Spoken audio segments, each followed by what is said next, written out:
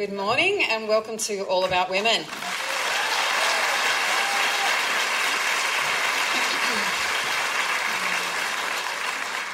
My name is Julia Baird and this, of course, is Annabelle Crabb. Now, Annabelle, of course, needs no introduction. She is ubiquitous and prodigious and deliciously sharp. She has the best puns ever. She was just trying to get me to call my biography of Queen Victoria the Dame of Thrones.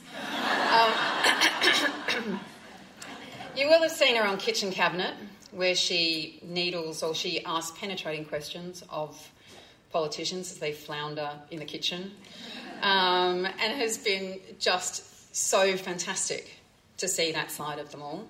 She writes for The Drum. She's the ABC's online chief political writer. She is also, set your clocks, clear Monday night, going to be hosting Q&A.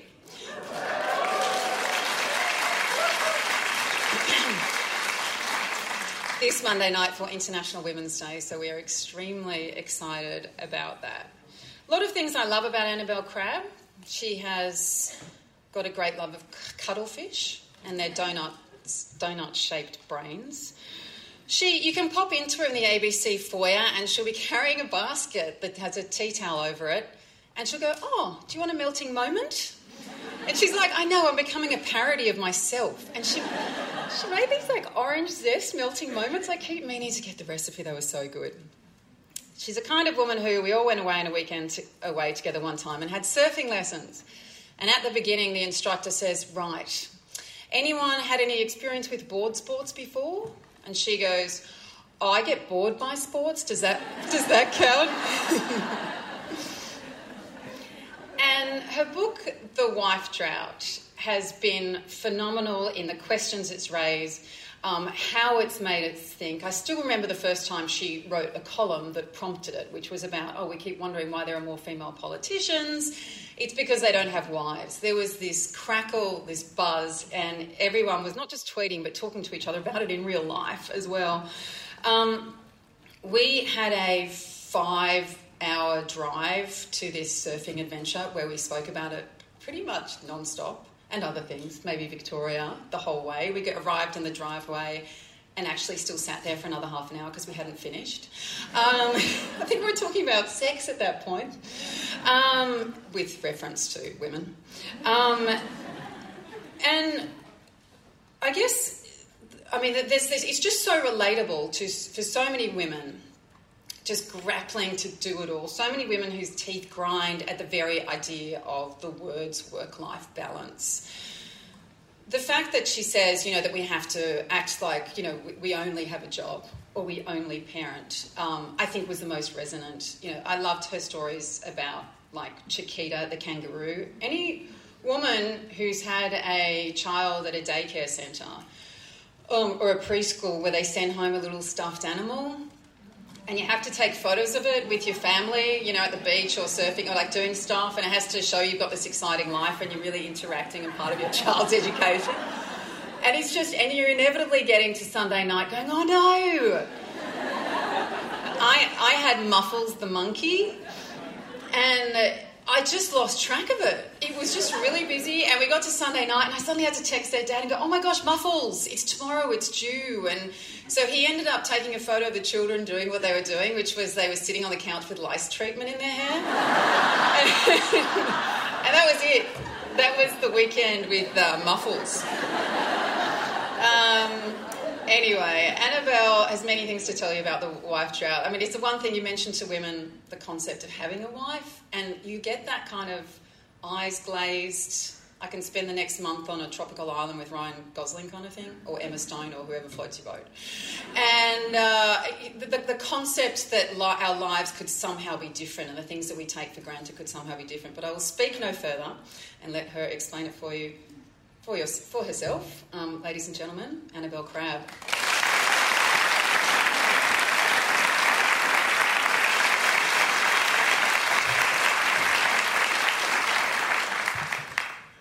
Thanks, Jules. Give me a second while I readjust this mic from goddess to normal person. Can I just report that 5 minutes ago, Jules and I affixed sound packs to each other's bras in a kind of intensely amusing sequence that involved her having to kneel so that I could get both my arms down the back of her shirt. That is pretty much the way I usually like to celebrate International Women's Day, just like getting busy with Julia Baird's underwear. Anyway, these sound packs are hilarious. Like, no dignity is left intact when you're trying to attach one of these things to you. I once was running late for some panel discussion that Bob Carr was on, and I was so late, and I had a weeping baby on me as well, and this guy had to attach a sound pack to my underpants, and I don't know who was more horrified, me or Bob Carr, but you know, anyway, he changed after that. Anyway. Right. Now, 50 years ago, there was a clause in the Commonwealth Public Service Act which reads as follows, and I'll tell you which clause it was, Section 49, Part 2, for the statute nerds in the audience. Every female officer shall be deemed to have retired from the Commonwealth Service upon her marriage. That is correct. Female public servants, up until 49 years ago, were obliged to resign the moment they got married. A lady whose yearning for a suitable husband had temporarily been sidelined for a career in the public service would thus be required, upon the appearance of the longed-for squire, to gather her things and head home for a new life of domesticity. This law was known as the marriage bar, but it really only applied to women, so it was really the wife bar. Now, the theory behind this clause was that women's main responsibility was to raise families. The Act therefore protected the children of Australia, who would otherwise be in danger of cold dinners, and ensured that married women, who by definition already had someone to earn the money, didn't swipe good jobs either from men, who were supposed to be the providers, or from spinsters, who presumably needed the money for cat food and insulation against the coruscating despair of their unmarried state.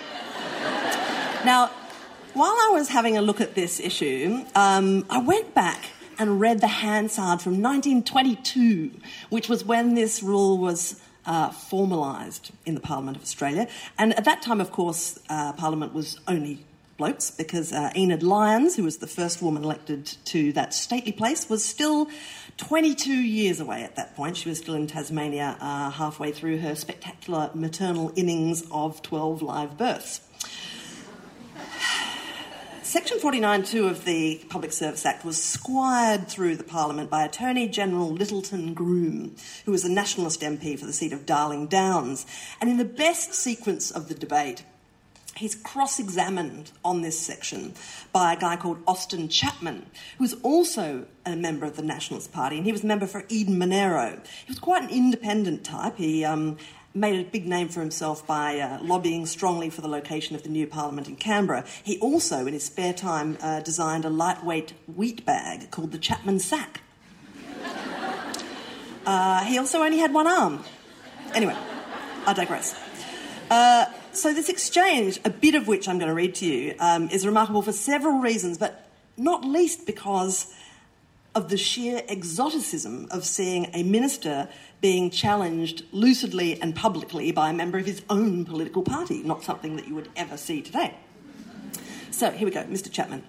Why should a female officer be deemed to have retired from the service upon her marriage? Attorney General. Because it would be difficult for a woman to attend to her household as well as her departmental duties. There would be a conflict of duty. This clause is in accordance with the practice of all public servants. Mr. Chapman, yeah, but is there any reason we should perpetuate such an anomaly? Why should we not depart from some of these musty old precedents? I know of a lady in the public service who wants to get married, but is told that if she does so, she must retire. She has a splendid record, she's done good work in the service, and doesn't wish to leave it. It's not fair that she should be called upon her marriage to retire. Another member, is it not in the public interest that a female officer on her marriage should retire from the service? Mr. Chapman, why? Because if she remained in the service, she would have to neglect her home duties. Chapman, if the government is charged with the responsibility of seeing that every woman attends to her home duties, that's another matter.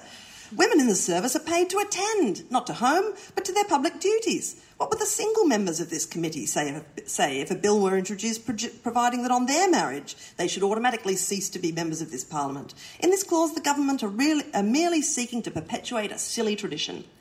I love that guy. He became Postmaster General or something for a bit and then sickened and died very sadly. And after I read that passage, I thought, I'm going to go find where he's buried and put some flowers on his grave, the dear old fella.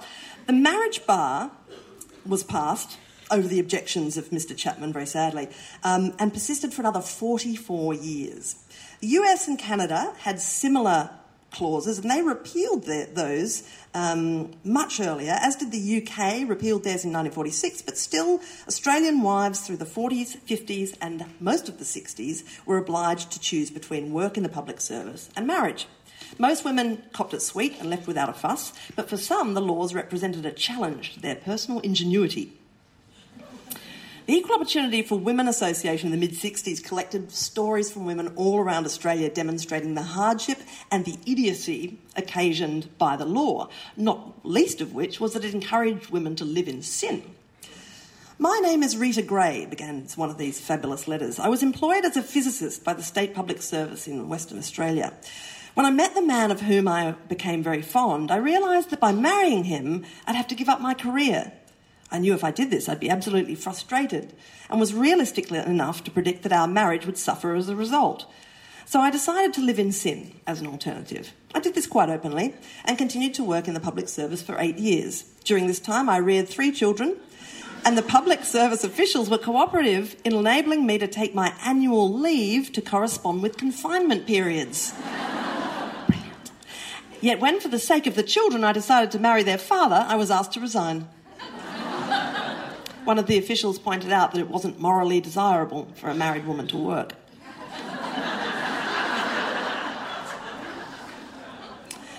The marriage bar was repealed in 1966. My mother-in-law, a South Australian teacher, still remembers the requirement on her marriage that she quit and reapply for her job, losing all of her entitlements. That's what they did with teachers. They didn't make them resign outright because no lady teachers, no teachers. So they made them quit when they got married and reapplied for their jobs, losing all of their seniority, entitlements, leave, you name it.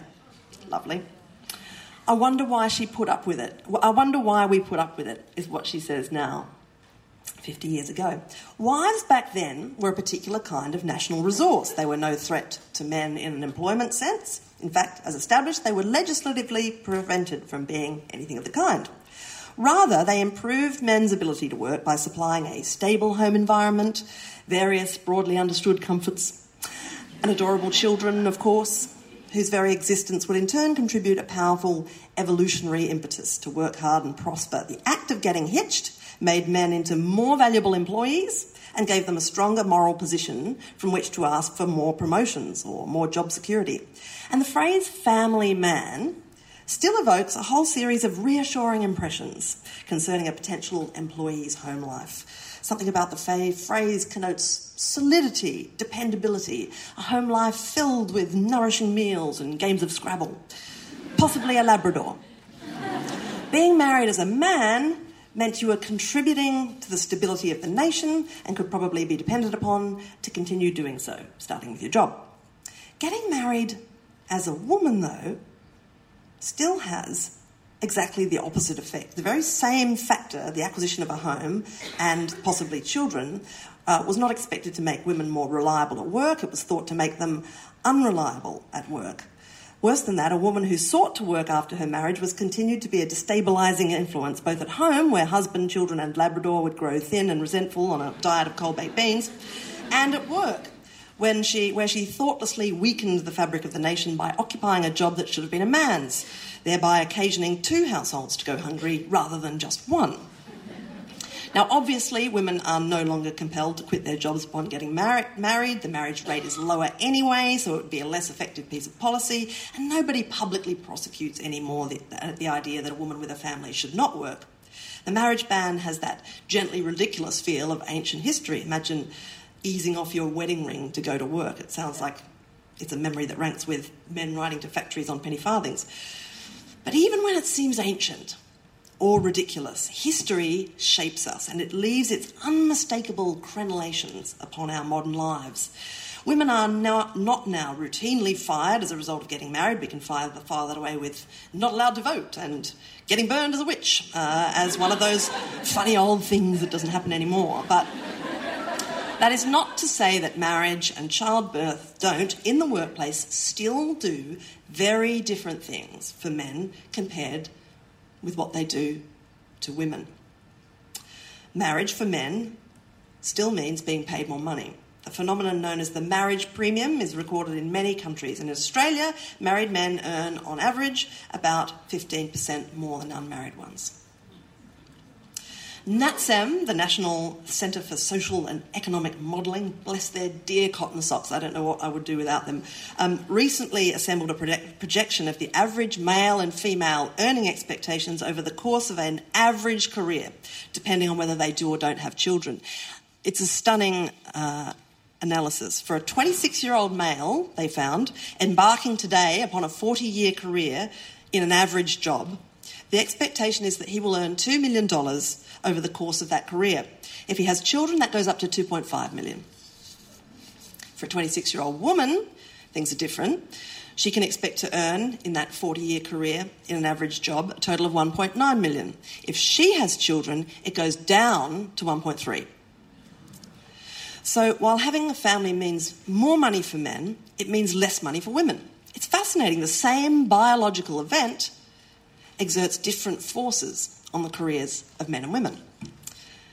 Being a parent makes men more employable. Dads are thought to be more reliable, more competent, more committed, more suitable for promotion than non-dads. Not just me saying that. I've got a favourite piece of research which was conducted in 2007 at Stanford. Researchers called in a bunch of undergraduate participants and told them that their assistance was being sought by a California startup communications company looking for a marketing officer to set up a new East Coast office. Because the business was youth-oriented, the story went, the company was looking for input from young people. In other words, the participants weren't told that this was a gender experiment. They actually believed they were actually helping to make a recruitment decision. The researchers had to include, when they planned the experiment, a long justification of why deception was necessary, an explanation I skimmed through because I love this sort of stuff so very much and have no problem at all with deception in experiments. To be honest, my favourites are the ones that are based on a tissue of lies. Anyway, each participant was told that their successful candidate's salary range would be between $135,000 and $180,000. Each participant was given 2 candidates to consider, either 2 women or 2 men. In each case, the candidates had qualifications that had proven functionally identical in a pre-testing round, but one was a parent and one wasn't, a fact that was made clear by the inclusion in one CV of a reference to the candidate being a parent-teacher association coordinator. The other one was a volunteer in the local gardening club or something. So, what happened? When 2 women were up against each other, one clearly a parent and one from whose CV it could readily be inferred that she was childless, the mother lost out on just about every factor. She was considered slightly less competent. She was considered significantly less committed. She was considered suitable for hiring 47% of the time, while her childless competitor was recommended for hire 84% of the time. Her recommended starting salary averaged $137,000 compared to $148,000 for the non-mother, and she was thought to be potential management material by 69% of respondents compared to 84% who fancied the long-term chances of her arrival. But when the 2 candidates were a father and a non-father, participants in the experiment had entirely different responses. The father candidate was considered slightly more competent than the non-father. He was anticipated to be significantly more committed to the work. His recommended starting salary averaged out at $150,000, more than either of the female candidates, and much more than the childless bloke whose qualifications were otherwise functionally identical. And as for his prospects, Dad was thought to be management material by a thumping 93.6% of respondents. His non-dad competitor was thought appropriate for advancement by 85%, more than either of the women. So, having a child made a woman less likely to be employed and less likely to be trusted, promoted, and generally thought suitable. But for fathers, having a family actually gave them a competitive edge. The very same reservations that were aroused by the discrete existence of children in a woman's CV, potential lack of commitment, unworthiness for promotion and so on, were actively abolished by the existence of children in a man's CV. how can the very same factor cause such differing effects in men and women? Well, the answer is when the starting assumptions are different. And the starting assumptions about how women and men will behave, even in a regulated environment like the Australian workplace, continue to be very different. The expectation that a man, when he becomes a father, will have all the stability and explosion of love and incentive to work hard and provide, while not actually having to change the way he works, is hardwired into our assessments. And to be brutally honest, it is a fair assumption. Men do not change their work patterns very much at all when they have their first child. In fact, if anything, they increase their work hours by an average of 4.5 hours a week, according to a 2012 study by Edith Gray. 4.5 hours more. I know, right? Oh, gosh. Women are much more likely to work part-time after having a child. Of employed mothers of young children, 43% work part-time, but only 5% of corresponding fathers do. While I was writing this book, I read such a stunning PhD thesis on leadership by a University of Queensland researcher called Terence Fitzsimmons. He did something unusual. He interviewed 30 male and 30 female CEOs for his thesis, and he asked them not just the usual questions that business leaders get asked, like, what's your leadership philosophy? And how important is it to have a mentor? He also asked the stuff that doesn't get asked, like, how do you manage things at your place? And the results were absolutely striking to me. Of the 30 men, all but 2 had children, and all of them had stay-at-home wives. Of the women, only 2/3 had children, but every single one of them identified herself as the primary caregiver. And this floored me because it reflected the patterns I see around me in my workplace and in the political workplace that I monitor from time to time. And yet, to see those statistics so boldly still shocked me, although I don't know why they would. To be honest, although I was very interested in this subject, I found it really hard to locate any broader figures at all on how many working men and women comparatively had stay-at-home spouses. I became slightly obsessed with this, I must say. I was determined to find out the comparative rate of wife having between men and women in this country. And I should explain that by wife I mean a spouse that works either part-time or not at all in the paid workforce. Because of all the women that I've heard shrieking to each other, while attempting simultaneously to finish some work task at the same time as making a Batman costume out of old tights and a JB Hi-Fi bag, you hear those people going, I need a wife! God, I need a wife! We've all heard it, right? I've yelled at myself. It was extremely difficult to find any sort of stats on who actually gets wives in this country and at what rate, although, I had my suspicions. In the end, I made friends with this excellent researcher at the Australian Institute of Family Studies called Jennifer Baxter, and she combed through the 2011 census with her special data comb.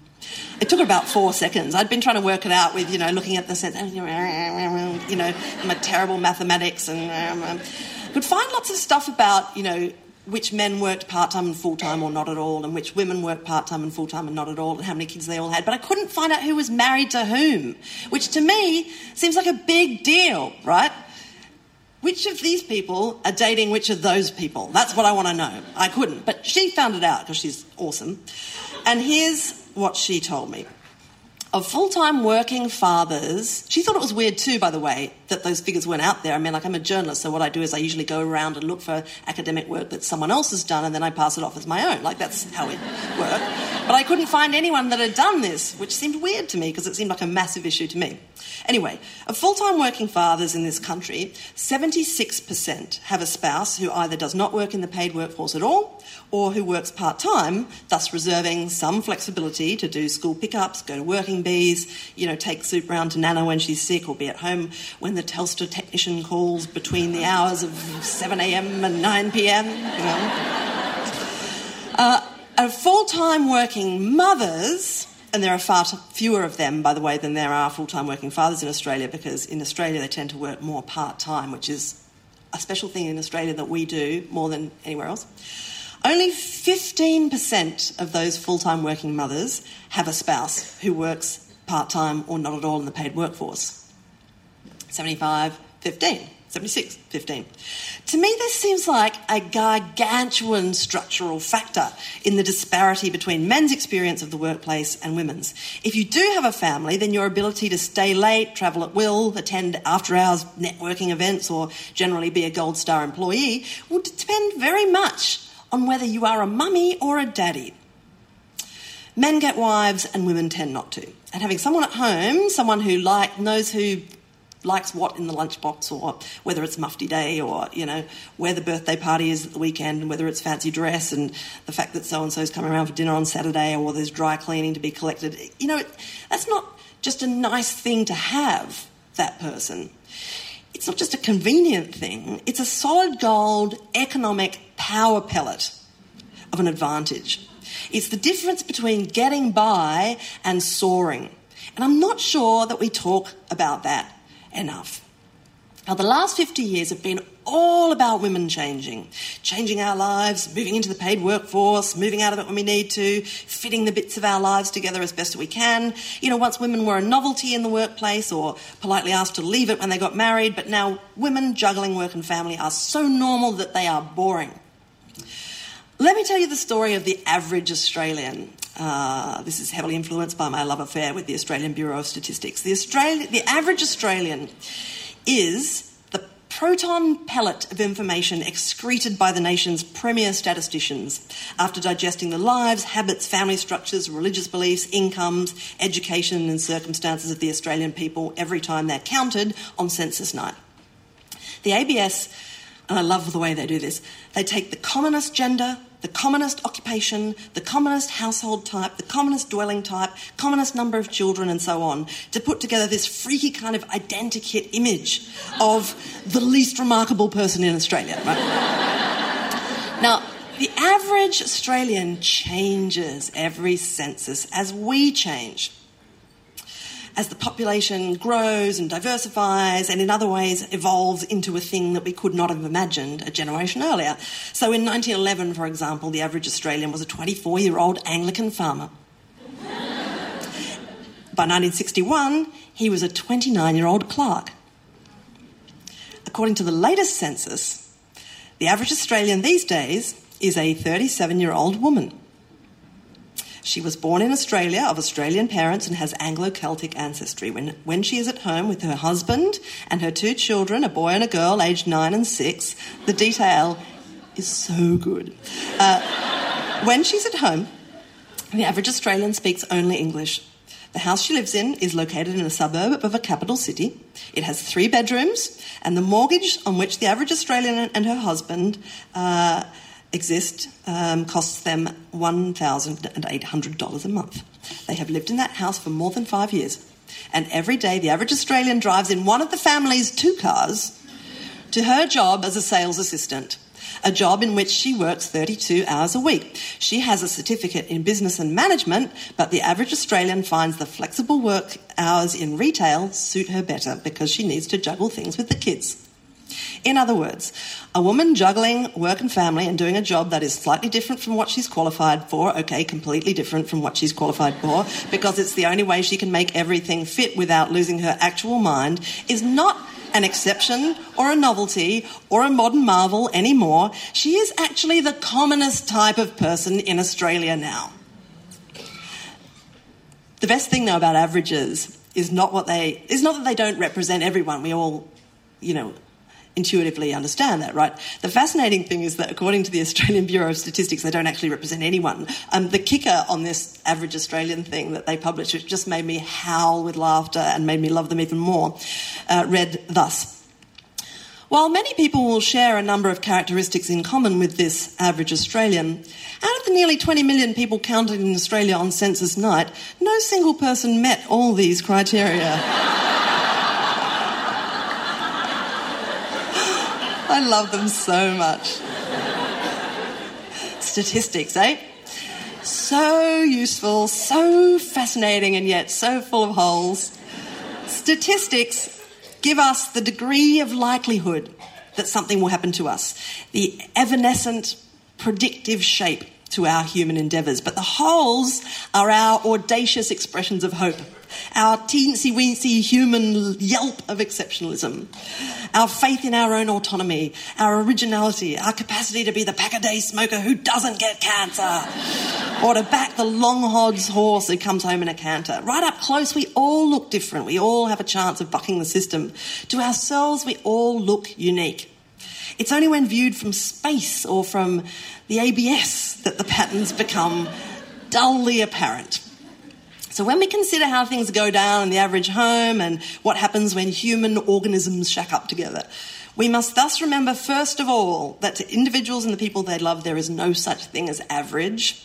The averageness is only apparent in hindsight or in longsight, or when 1 million or 20 million such individuals are fed into these vast peristaltic information-munching machines and the results pooped out in a tidy string of statistical luncheon meat. But the broad pattern across Australian households is that while women have surged into the workforce over the past half-century, there really hasn't been a corresponding shift the other way from men. Women do just under twice as much housework as men in Australia. Women do a bit less housework when they also work full-time at a paid job. And a bit less... when they work part-time, they do a bit less. When they work full-time in a paid job, they do a bit less again. In a family with children under 15, the mum will do 65 hours a week of housework and childcare if she's not in paid work, 52 hours if she's in part-time work, and 41 hours if she works full-time. The funny thing is that in those households, the husband will do about 20 hours a week regardless of what his wife is doing. This is a crazy little pattern in Australian men, by the way. They do, on average, no matter who they are, between 15 and 20 hours of housework a week. This includes stuff like housework, yard work, childminding, driving, shopping, bill paying, and so on, if you're sitting there going... Broad definitions, ladies and jelly spoons. But they do these hours regardless of whether they work full-time, part-time or not at all.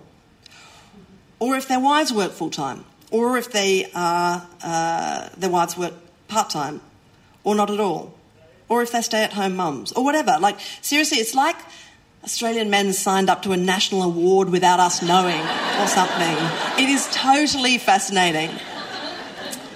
This is the story of men in Australia. It is, I hope, an incomplete one, and I should acknowledge that just like our imperfect average Australian, this national stereotype has so many exceptions, and I know because I live with one of them, thank you, darling.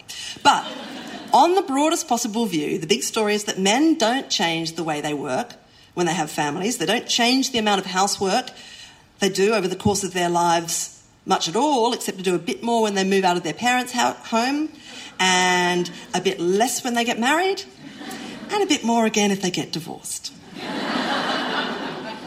If you chart the average man's engagement with the workforce, it slopes sort of up from full-time, from not at all to part-time to full-time when he's young, and then it pretty much goes putter, putter, putter, putter, putter until he retires or dies. The only reliable factor that will dent the average male's working pattern in Australia is recession. It used to be war and recession. Now it's just recession. Being made redundant is the life change that will affect a man's interaction with the workforce above all other. But the corresponding chart for women is totally different. Again, she moves into the workforce when she's young, but you can spot from space where the children happen, because this engagement with the workforce goes down to a hammock. Sometimes it comes up again, sometimes it doesn't. And this is because a man's experience is insulated, on average, by having a wife, someone who shoulders more of the responsibility for looking after things at home than he does, regardless of what else she happens to be doing. Okay, so how do we respond to all of this?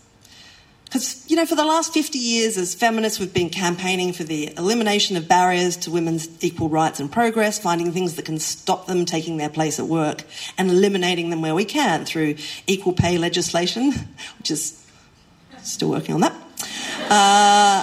to outlawing sexual harassment, to improving women's degree of control over their own bodies. And no one can argue, obviously, that work is finished. But I think we now need to look very seriously at men.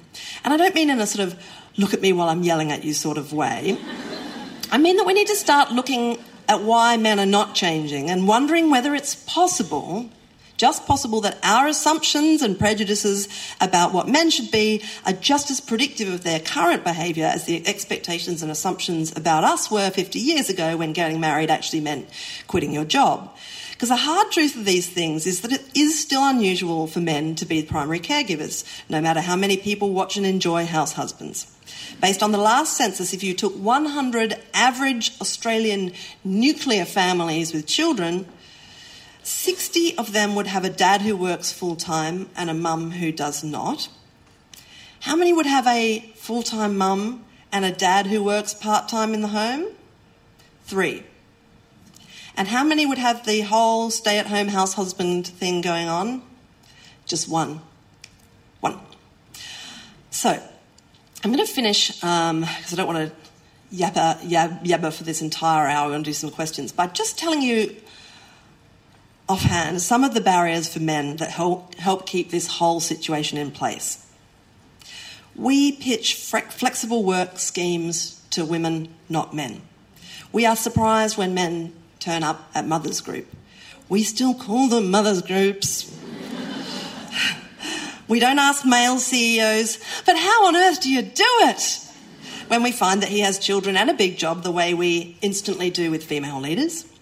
We still publish things like the Mere Male column in New Idea, which makes it plain that a man who can't boil an egg is not only forgivable, but hilarious. We don't even have a term for working father, although we talk about working mothers the whole time. We worry about Tanya Plibersek and how she feels about being away from her 3 kids in Canberra all the time, but we don't ever worry about Joe Hockey being away from his 3, even though they're the same age and they miss their dad as much as Tanya kids miss their mum. You would never hear, "Women make lousy lawyers," openly said in a workplace situation, because there are laws against that sort of thing. But have a listen at any school gate and count how many times you hear women chuckling openly about how they'd never trust their husband with the school lunch or the whites wash. Our culture doesn't just allow fathers to be hopeless, it expects them to be, it encourages them to be, and it is perpetually surprised when they aren't. And until we fix that for men, I don't see how we can possibly finish fixing things for women. Thank you.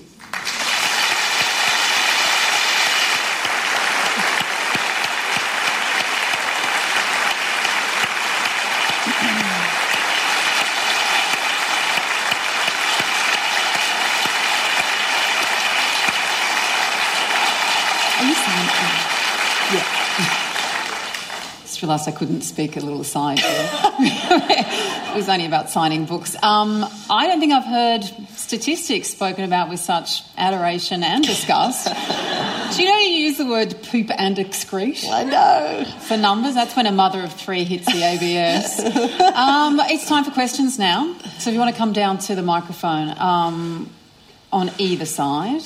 We've just got 2, haven't we? And I'll just ask very quickly while we're waiting for people to come down, which is, how has the response to it, because there's been such a strong response to this research and the questions that you ask, how has that shaped your views and what have you taken from it? Well, I guess, look, it's been a great response. I kept thinking as I was writing this book, this is so obvious, is this interesting? I don't know, it seems really obvious. But then I think sometimes the power of obvious things can be quite phenomenal. Like, one of the funny things that I really started to think about while writing it was just how oblivious we can be sometimes to the assumptions we make about ourselves and others, and we don't question them because nobody else is questioning them.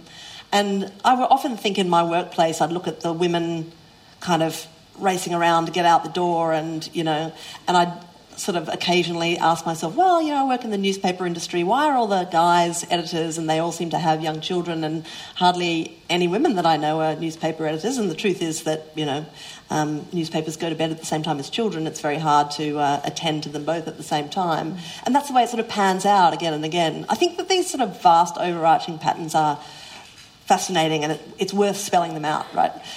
So the response that I was most interested in actually was what men would think of it, because I do think, and the book is really all about how this is a sort of absent part of the discussion, is like what men's experiences are at work, and the fact that we've been so busy worrying about women getting into the workplace that we haven't spent all that much time thinking about how hard it is for men to get out of it, you know. It's the exit doors that are a problem as well as the entry doors. And I'll tell you a funny story about the best response by far I've got from a guy. Actually, there are two. I got this fantastic letter on Thursday from a guy who said, he thinks I'm an idiot and so on, but he said, "Dear Ms Crabb, I had the opportunity to browse through your book when I was passing through Canberra Airport recently, and I read a column of yours recently that led me to confirm that I had not misjudged the argument of your book." And I'm like, awesome. He then gave me 2 pages on why I was an idiot. I thought, hasn't even read it, but I've heard I would people love talk that about kind your of book. confidence. Yeah, I know. I mean, I just wrote it and sat there going, oh my God, I have no credibility on this stuff. Will anyone believe it? But this guy's like, yeah, I know what you're talking about. I don't even need to read it. I want to be like that. Yes. I want a National Day of Shamelessness to be declared for women. Like, unevidenced opinions. You are my pin-up fella. You know, anyway. I'm digressing wildly already. The best one, though, I included something in the book and then I took it out because it was so gross, and then I put it back in because I thought, you know, part of the problem here is we often cover up, you know, the stupid things that we're juggling. Jelly. Right, the jelly. So when I had my 3rd baby, who's now 2, she's adorable, she was kind of a tricky baby, and we started filming Kitchen Cabinet when she was about 12 weeks old. And so she came everywhere, but she didn't like going in cars. She just really hated cars. So we had to sort of select guests for the show on the basis of whether we could get there by train. And then she also didn't do bottles, you know, no. And so she had to be with me all the time. After a while, we discovered that she would take solid food off a spoon, you know, and then we had this epiphany about the fact that breast milk can be jellied. You can do it. So she was off the spoon. Anyway, I put that in the book. And, that sounds gross, but that's a completely genius idea. I know. Actually, no, I know, it really is. yeah. I had exactly the same problem. But my friends are all very nervous about gelatin. my fridge. Yeah. Anyway, but I got this great Twitter message from a guy whose name on Twitter was something like @manlyman or something, and he messaged me just before Christmas. He said, "Right, yeah, my wife's going back to work. Baby won't take a bottle. What's the deal with this jelly?"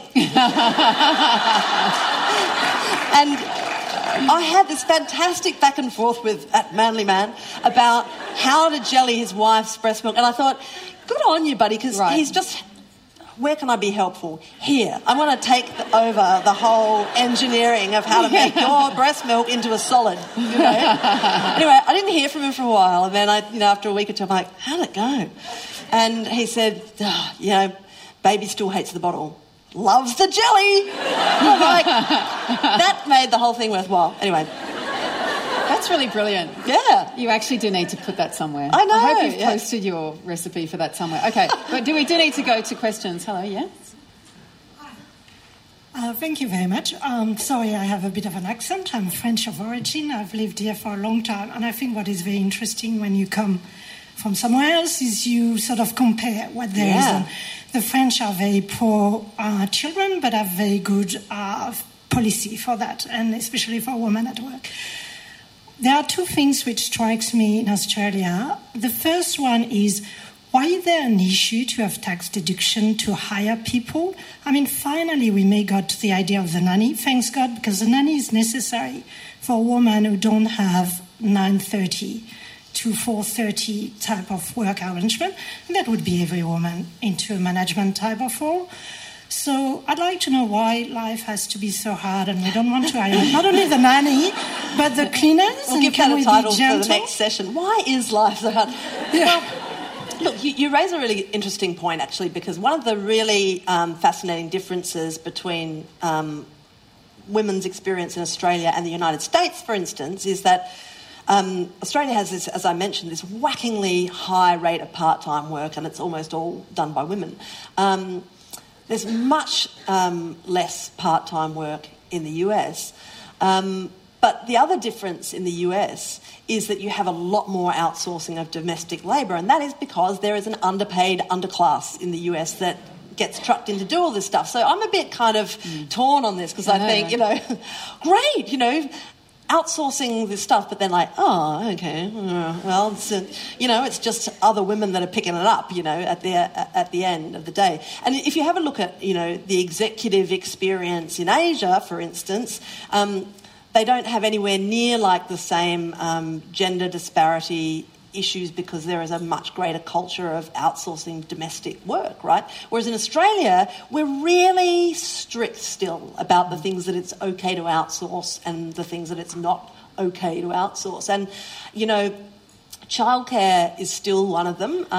We're over getting someone else to mow your lawn. That's okay. Like the gym's mowing, all right. But it's very complicated still for women culturally, you know, this idea of letting go of that work. And you find that when mothers go into the workforce, they will give up housekeeping stuff, although not all that much, but the childcare is the stuff that they hold on to, the time with their children. There's this terrifying stat from the US, and I couldn't find a corresponding one in Australia just because our sort of diary records don't go back that far, recording, you know, the amount of time women and men spend with their children and so on. But a full-time working mother in the US today spends more hours per week actively interacting with her child in play and learning than her mother did with her, even though her mother didn't work in the paid workforce at all. So we've got to keep in mind always that the expectations change as well. It's not just division of labour. Thank you. Okay.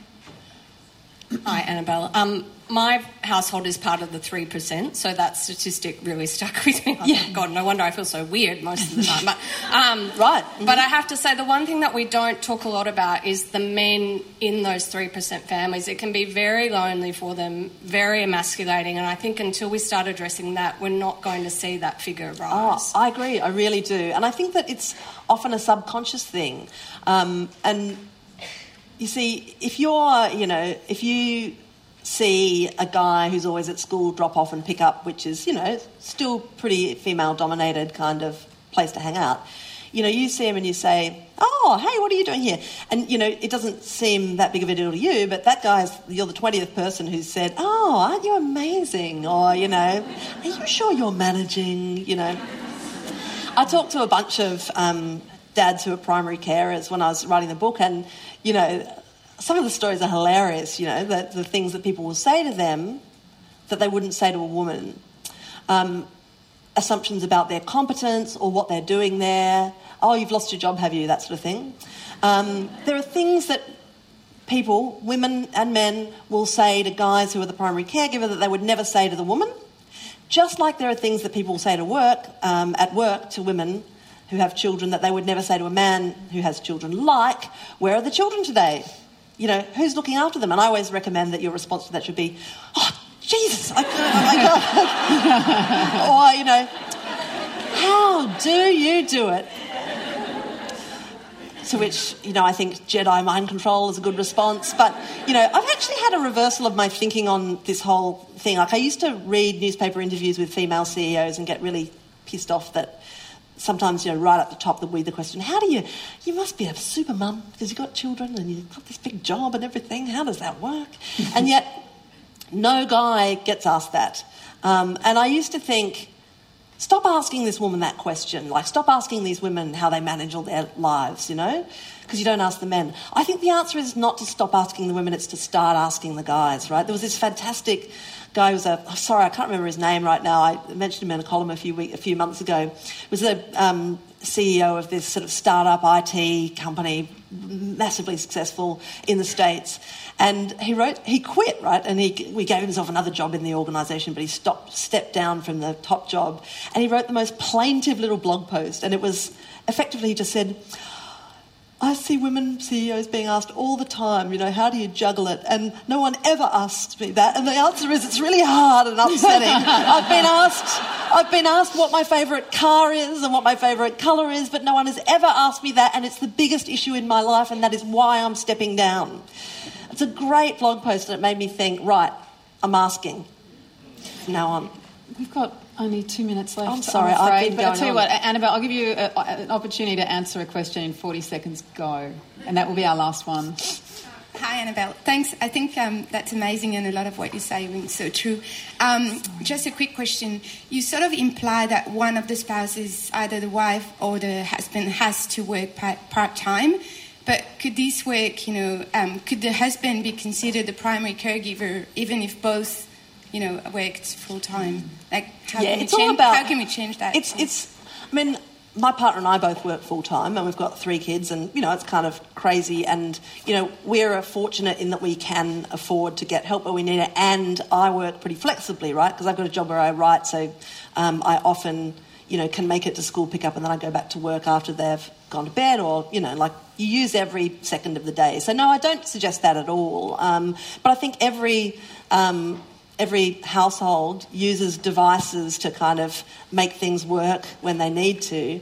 My point is just that you cannot do it all without losing your brain if only one person is taking, responsibility for all that extra stuff. That's the stuff that has to be shared. And the only way that you can make that work in a broader sense is to start offering men the same opportunities for flexibility and the same presumption that they will exercise the choice to do flexible work or change the way they work to reflect what else is going on in their lives that women do. There we go. Thank you so much, Annabelle. Wait, are you signing afterwards? Yeah, I think so, yeah. Annabelle's signing books afterwards. Everyone, thanks, and let's thank the fabulous Annabelle Crabb.